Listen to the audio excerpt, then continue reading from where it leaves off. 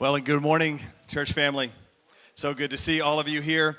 My name's Ryan. I'm one of the pastors here at City Church. If I have not had a chance to meet you previously, I'd love an opportunity to do so. And I'll be down at the front with our elders and a few ladies from our ladies team at the end of our service. And so just make an appointment right now, if you would, to come and say hello. We'd love to greet you. I have the joy to introduce to you my friend, my brother, Pastor Ronald Kogo from Nakuru, Kenya. That is in East Africa. And Pastor Ronald is a church planter. He planted Cross Point Bible Fellowship in Nakuru 5 years ago.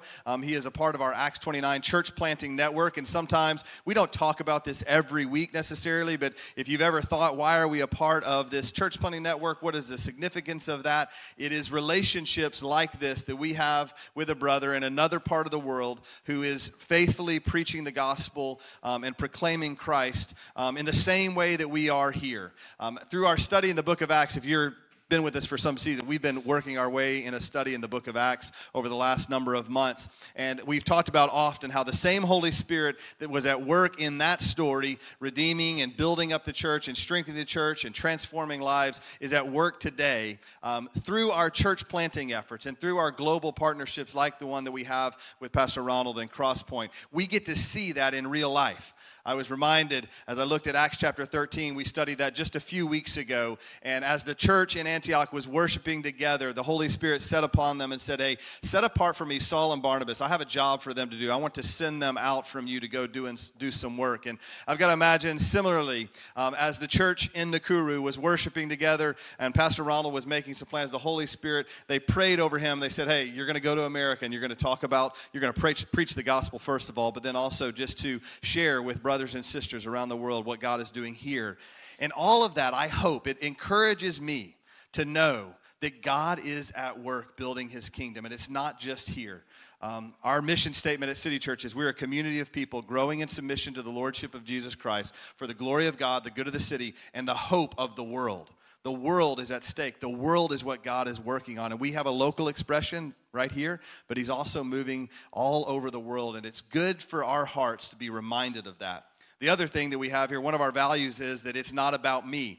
And you're going to see that lived out. It's not about me personally, Ryan, one of the preachers that you often hear from, as you get to hear from another brother from another part of the world, faithfully preach the gospel from God's word. And again, I hope it encourages you all. It's been a blessing for me to have him here and even further work that we get to do together in the future. And so let us welcome Pastor Ronald Kogo from Cross Point. Jumbo, and welcome. Thank you, brother. Good morning. Or is it afternoon already? Not yet? Probably I'm thinking about home. I hope you are good, and the Lord has made this a great day for us to meet and share in his word. But above all things, that we may be reminded that we are on a journeying out of this world, going to our celestial city to be with the Lord Jesus Christ. And hence we are living as sojourners. We are not living as those who are going to stay here forever. And that is our hope, that's our joy as Christians, and that's what we live for. Blessed to be here this morning, get to know you, as you also get to know me, and the opportunity to bring God's word to all of us, including my own soul. Let's pray. Father, we thank you again for your goodness. Your word is sweet, your word is powerful. Your word saves, your word sanctifies, Lord. We are a people, Lord, in need of much grace to hear you ministering to our hearts, Lord. That our coming together may not be in vain, that we have come just because we couldn't do other things. But indeed, may it be a time when, Lord, we feel and experience your presence deep into our own hearts, Lord. Reminding us, teaching us, Lord, giving us a peace that surpasses all things. Oh, dear Lord, through your Holy Spirit, speak to us even now. In Jesus' name we ask. Amen. What's the most important thing for you in this world as you live? What's so important to you as you live as a Christian? Do you think about heaven? Or we challenge ourselves and we think ourselves this way. how much do we think about the Lord in our day-to-day lives? And a desire to honor Jesus. In the midst of the work we do, in the midst of the difficulties of this world, how do we think about Jesus? Are we given to Jesus no matter the circumstances we may go through in this world? Does our life, as we live it, does it portray our commitment and love for Jesus? Or are we around Jesus for the sake of He's doing good things for us? He's giving us food. He has woken up today in the morning. Tomorrow He's giving us a job to do. And that's how we live our life. It's as long as there are things we can identify ourselves with. There are things we can touch. Jesus asked Peter thrice in John 20, "Do you love me?" And sometimes we read that passage and we feel, Jesus knew Peter loves him. So why was Jesus asking so much about that? But Jesus was pinning Peter down. Do you have real love for me? That in the midst of all difficulties you are going to pass through, Peter, will you stick around me? And that's the question we want to answer. Are you walking with Jesus faithfully? Where is your heart? Or are you with Jesus because He has made life comfortable for you? So back in our country, people talk about the American dream. And everyone wants to come to America. People are praying and fasting to come to America so that they may have the American dream. And I always tell them, there are people in America also who are praying for the African dream probably. To come to Africa and suffer together with Africans. Do we have people like those here who want to come and suffer with Africans in Africa? Brothers and sisters in the Lord. Where is your heart? Jesus or the world? Let's turn to John chapter 6.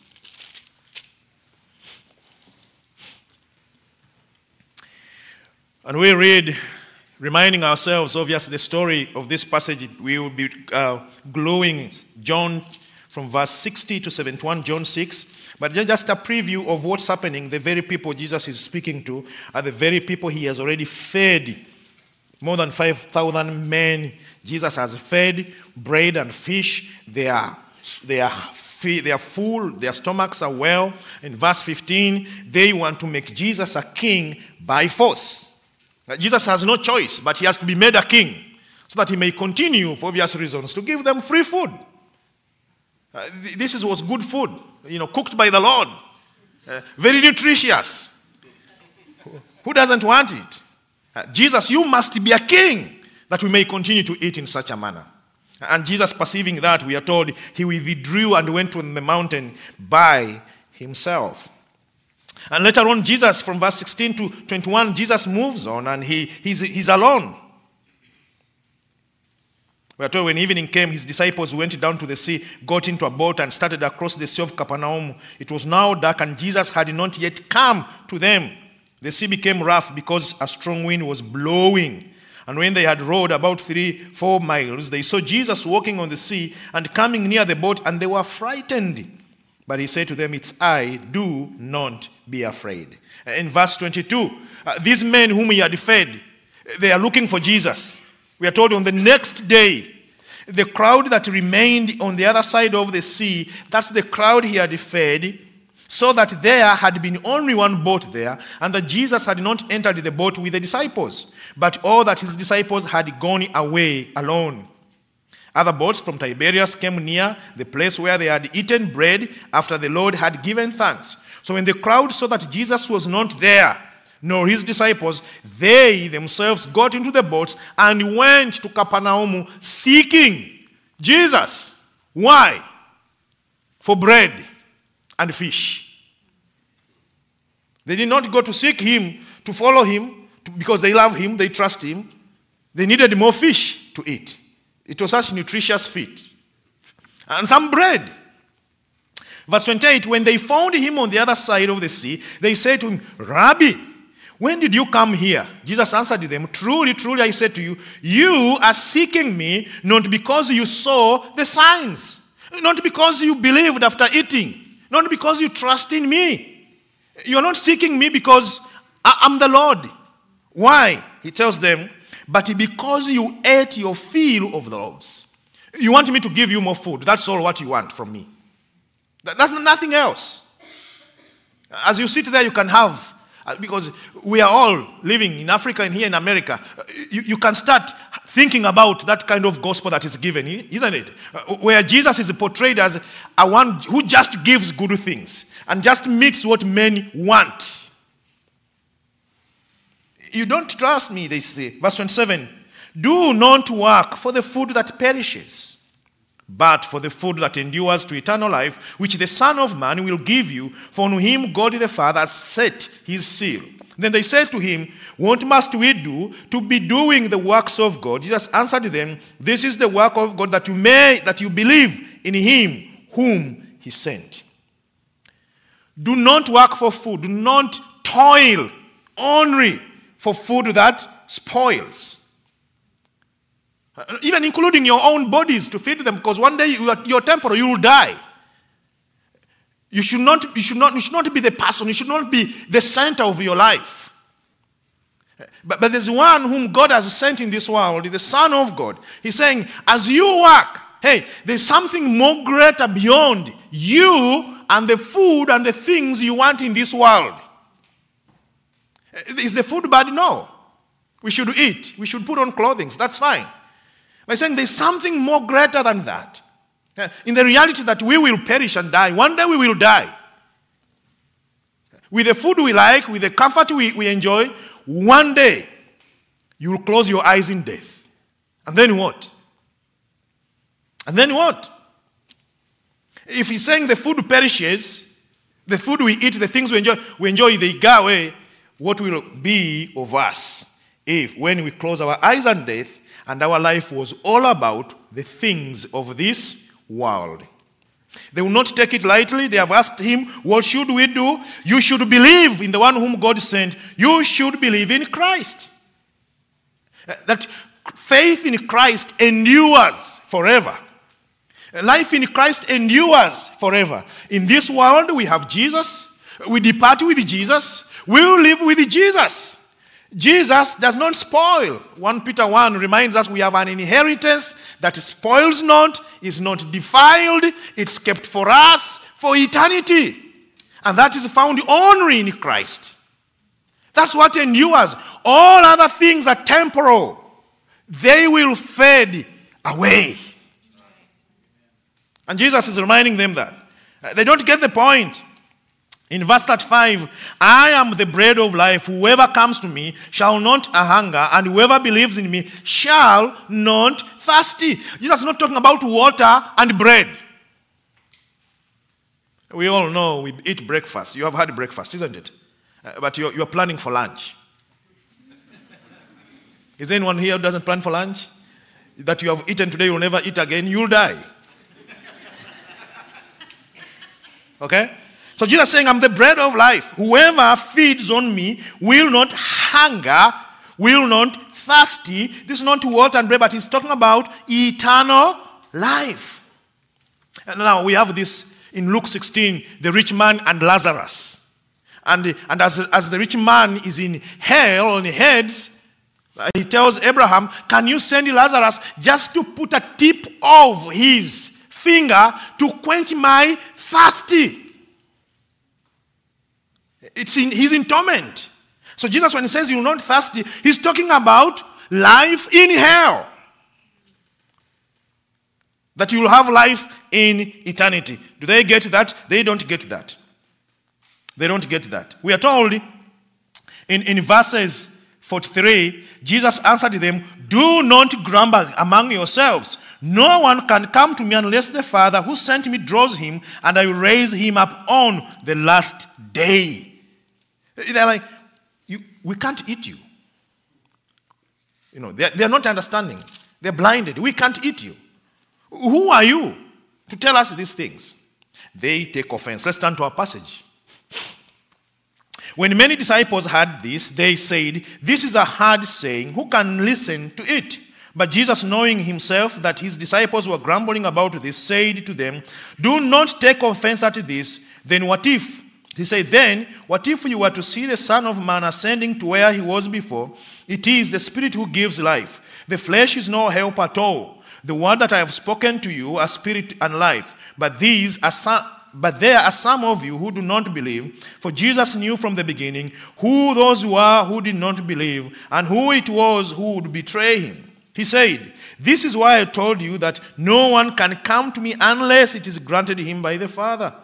After this, many of his disciples turned back and no longer walked with him. So Jesus said to them, to the 12, "Do not go away as well. Do you want to go as well?" Simon Peter answered him, "Lord, whom shall we go to? You have the words of eternal life. And we have believed and have come to know that you are the Holy One of God." Jesus answered them, "Did I not choose you, the 12? And yet one of you is a devil." He spoke of Judas, the son of Simon Iscariot, for he, one of the 12, was going to betray him. We are given two people in this particular passage. We have the fake disciple and we have the faithful disciple. Both of them are followers of who? Jesus. But they are both following Jesus for the right reason and for the wrong reason. And there are those following Jesus to eat, as he has already told them. And there are those who are following Jesus for who Jesus is. The first thing we are told about the characteristics of the false disciples in verse 60 to 66, they are many, they are not few. That's where you see when many of his disciples heard it, verse 66, after this many of his disciples turned back. They left the Lord, turned back, just like as Paul would say to Timothy in 2 Timothy 4, Demas turned back. He went back to the world. They recanted the Lord. They recanted their faith in the Lord. They could not walk or follow Jesus again.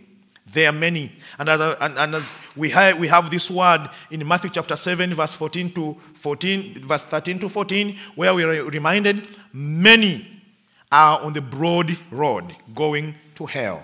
In verse 27 in Matthew 7, many will come to me on that day and they will say, "Lord, Lord, did we not do miracles and prophesy?" And the Lord will say, "I never knew you." And the point is here that truth disciples are not about numbers. It's not about the many of the people. Jesus is not saying, "I need so many people." That's not the Lord talking about many. The Lord is saying to us, He desires faithfulness, not numbers. And hence, as you know, there are many today in this country or in our country, all over the world, who call upon the name of the Lord, but they have no business with Jesus at all. They grumbled after Jesus has taught them. We are told they grumbled and even took offense in verse 61. But Jesus, knowing in himself that his disciples were grumbling about this, said to them, "Do you take offense?" Jesus has told them what is eternal life and how do you get eternal life. They grumble. This is a hard teaching. But they take offense. Why? Because the teaching of the Lord is offense to those who are perishing. As Paul would remind us, 1 Corinthians chapter 1, verse 18, he says the message of the cross is an offense to those who are perishing, but the power of God to those who are being saved. The gospel about Jesus is a message that will always offend those who have no interest in the person and the work of Jesus Christ. They are willing to be presented with a Jesus who is willing to do what they want, give them what they want, but not the Jesus who suffered and died for their sins. Not the Jesus who is the greatest treasure and one in whom they find life. Not the Jesus who points out their sin. They don't like that Jesus. They want a Jesus who says, "Don't worry, live the way you want, I still love you. Go lie, go steal, go whatever you want to do. Don't worry, but I love you so much." And that's the message that in many churches they preach. Sin is not mentioned, sin is not rebuked. They present a Jesus who is saying it's all okay. It's all okay with you. Don't worry. I know you are weak. Don't worry. And Jesus is saying here, such people are not his. Verse 64, they don't believe. They have no faith in Christ. And their lack of faith is characterized by the fact that in verse 66, they walked away and they no longer followed who? Jesus. True faith lasts. True faith perseveres despite the circumstances. True faith in Christ looks to Jesus. It doesn't look to the things of the world. It doesn't look to man. It looks to God. It believes in good and difficult times. True faith hopes always in Christ and his finished work. But they don't have that faith. They are looking for him to give them food. And because Jesus could not give them food, they left him. They left him. They have no business. He's useless to them. If he can't do this, what's the point of following him? What's the point of being a Christian if he can't give me this, all that? And you know the gospel is being propagated as a gospel to make people rich in the country. There are those quarters who do that. Come to Jesus and you'll never be sick. Come to Jesus and you'll have this kind of a car. If you pray, God will give you everything you want. And you ask people, where does the Bible say that? Where is it written, he will give you everything you want? Romans 8:32, which is misquoted so much, that he will, if he gave you his son, what else will he hold back from you? Now, you take it out of context. If you let the passage speak in the context, the Bible is talking about what? Eternal life. God will give us everything we need for our necessity to be faithful to him and enter heaven. That's why Paul goes on and tells us what can separate us from the love of God. It's not what you want. It's what God has done in Christ. He will give it to you so that you make it safe in heaven. Not you live comfortably in this world. They turned away because Jesus did not give them what they want. There are many today who will turn away. People can linger around the church and they can pretend to be Christians, can look Christians, but when they don't get what they want, they will get out of the door saying all manner of stuff. That church is not good. They just talk about this Jesus. They don't encourage us how we can do good business. They don't encourage us how we can be this and this. Because Jesus has become nothing to them. That's the false ones. But Jesus knows it. Look at what he says in verse 64. For Jesus knew from the beginning who those who did not believe. Jesus knows that. You can't pretend. You can't cheat God. You are deceiving yourself. You are cheating yourself. God is omnipresent, all-knowing. Even the things you don't know about yourself, God knows them. He has wired you up. He sees you in the darkness. Psalms 139, the psalmist says, where shall I hide? If I go in the depth of the depth of the earth, you are there. If I fly and go in you are there. In the depth of the ocean, you were there. You cannot hide from him. And he does not look at the outside, your pretense. He doesn't look at pretense. He doesn't look at hypocrisy. What does he see? The heart. You remember when Samuel goes to anoint Jesse's children, and he looks at the firstborn, he's like, oh, this is the guy, well built. And God says, no. Man looks at the outside, God looks at the heart. God knows those who are his. And if you're not among them, doesn't matter how much you pretend. Doesn't matter. He will catch you up. The day is coming when you will stand before him and you'll have no excuse. But the faithful disciples in verse 67 to 71, we see also 5 things about them. 1, verse 67, they are few, they are not many. And the number is quoted to us, and that we are told in verse 67, so Jesus said to the 12, we are not the many, there are so many even they cannot, their number is, we can't number it. And then we have the few Christians in their existence. They are not a multitude as we would want or we would think. Revelation 7 tells us it's a multitude, but compared to the world, they are not a multitude. There are also many. Revelation 7 John tells us, and I saw a multitude, people from all languages, colors, and tribes. But it seems here, compared to those who are false amongst us, they are few. And even among them, there are those who are clothed in sheep's clothing, like who? Judas. But also we are told in verse 38, Peter says, Lord, to whom shall we go? They see who Jesus Christ is. He is the Lord. He's the Lord, worthy of all honor, glory, and power. He's the Lord we should bow down to. He is their Lord. He is our Lord. He's not just a miracle worker, a guy who just gives you what you want. This is the Lord, and that whatever we receive from him is by mercy and grace. We are not entitled to anything before the Lord Jesus. He supplies as he wills. And they know it's upon his own mercy they are living. They have hope of eternity because of him. They pledge allegiance to Jesus. And they are saying without Jesus, they are hopeless. They are nothing. They see who he is. He is the Lord. And they say, where shall we go? To whom shall we go? If you depart from the Lord, where else are you going? Without the Lord, you are doomed. There is no hope outside Jesus. Completely. Jesus is our hope. In life and in death, Jesus is our hope.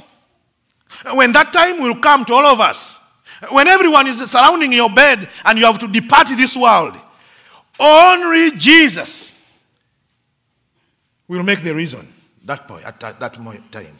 Only Jesus. And if you have Jesus that moment, you will be the most joyful man. You remember Stephen when he's being stoned. What makes Stephen to say, Father, forgive them for they don't know what they are doing? Before that, what happens? Stephen looked up and saw Jesus standing, ready to usher him into the heavens. And Stephen is like, if you were Stephen, he would say, I was discussing with someone, Stephen probably is saying, hey, who is hitting me on the head quickly? I need to get out of this world. He has seen the Messiah. He has seen the glory of Jesus. What is keeping him? The pain in that moment is nothing to him. It cannot be compared to how he's seeing the Lord and the glory that awaits him. But without Christ, oh my, you will try to hang on life, but you will not be able, because life is taken by the Lord.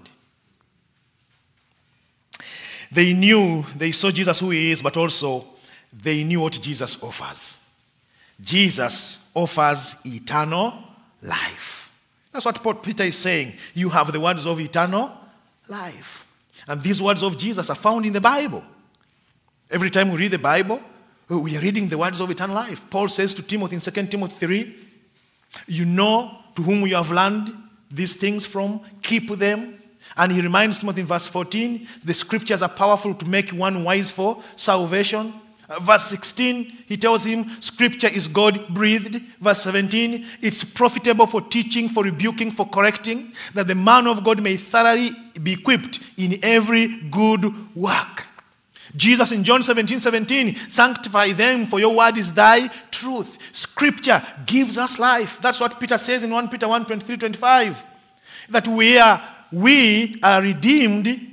We are born again, not by the corruptible, but the incorruptible, the enduring, powerful word of God. Scripture is God speaking, and God's word gives life. How do you respond when God's word is being preached? How do you respond when you are reading the Bible? Are you a student of your Bible? Do you plan to read your Bible? And when you read it, how do you respond? Even those passages that seem to be what? Difficult to us. Do we say, this is not for me, Lord, please. Yeah. Next time, Lord, we'll talk about it. But also we see in verse 69, they continued in and with Christ. They are not only few, they are not only knowing Christ who he is, you can know who Christ is, but you don't come to him. They know what Christ offers, they believe in him, verse 69, but also they continue in the faith. And that's what marks out of a Christian. Jesus says in Matthew 7 that for those who will persevere up to the end, they shall inherit the kingdom of God. Why does Jesus use the word persevere? Because it's going to be tough. It's going to be tough. Paul says to Timothy that all those who want to live a godly life, in this life, they must be persecuted.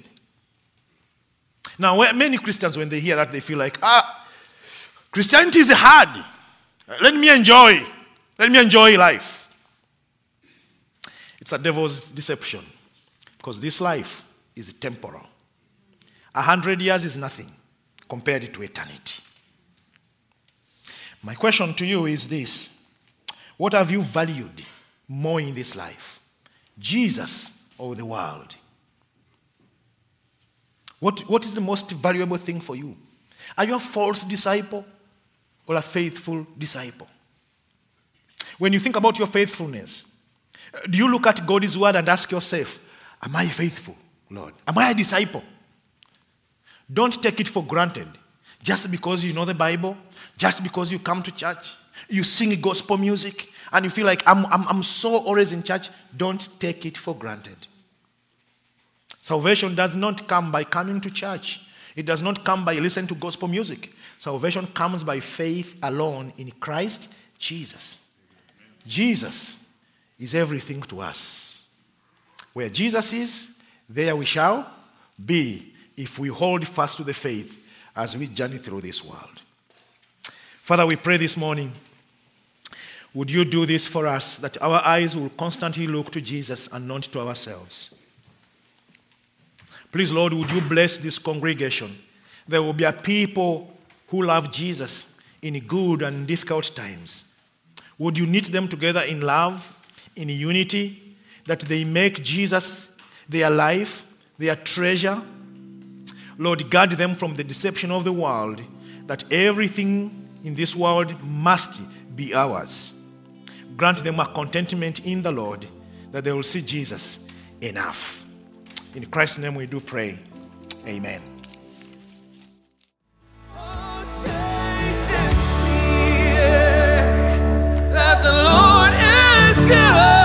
Thanks for joining us for the preaching of God's Word at City Church Melissa. We meet Sunday mornings at 8, 9:30, and 11 a.m., and we look forward to meeting you there soon. City Church Melissa, for the glory of God, the good of the city, and the hope of the world. Oh,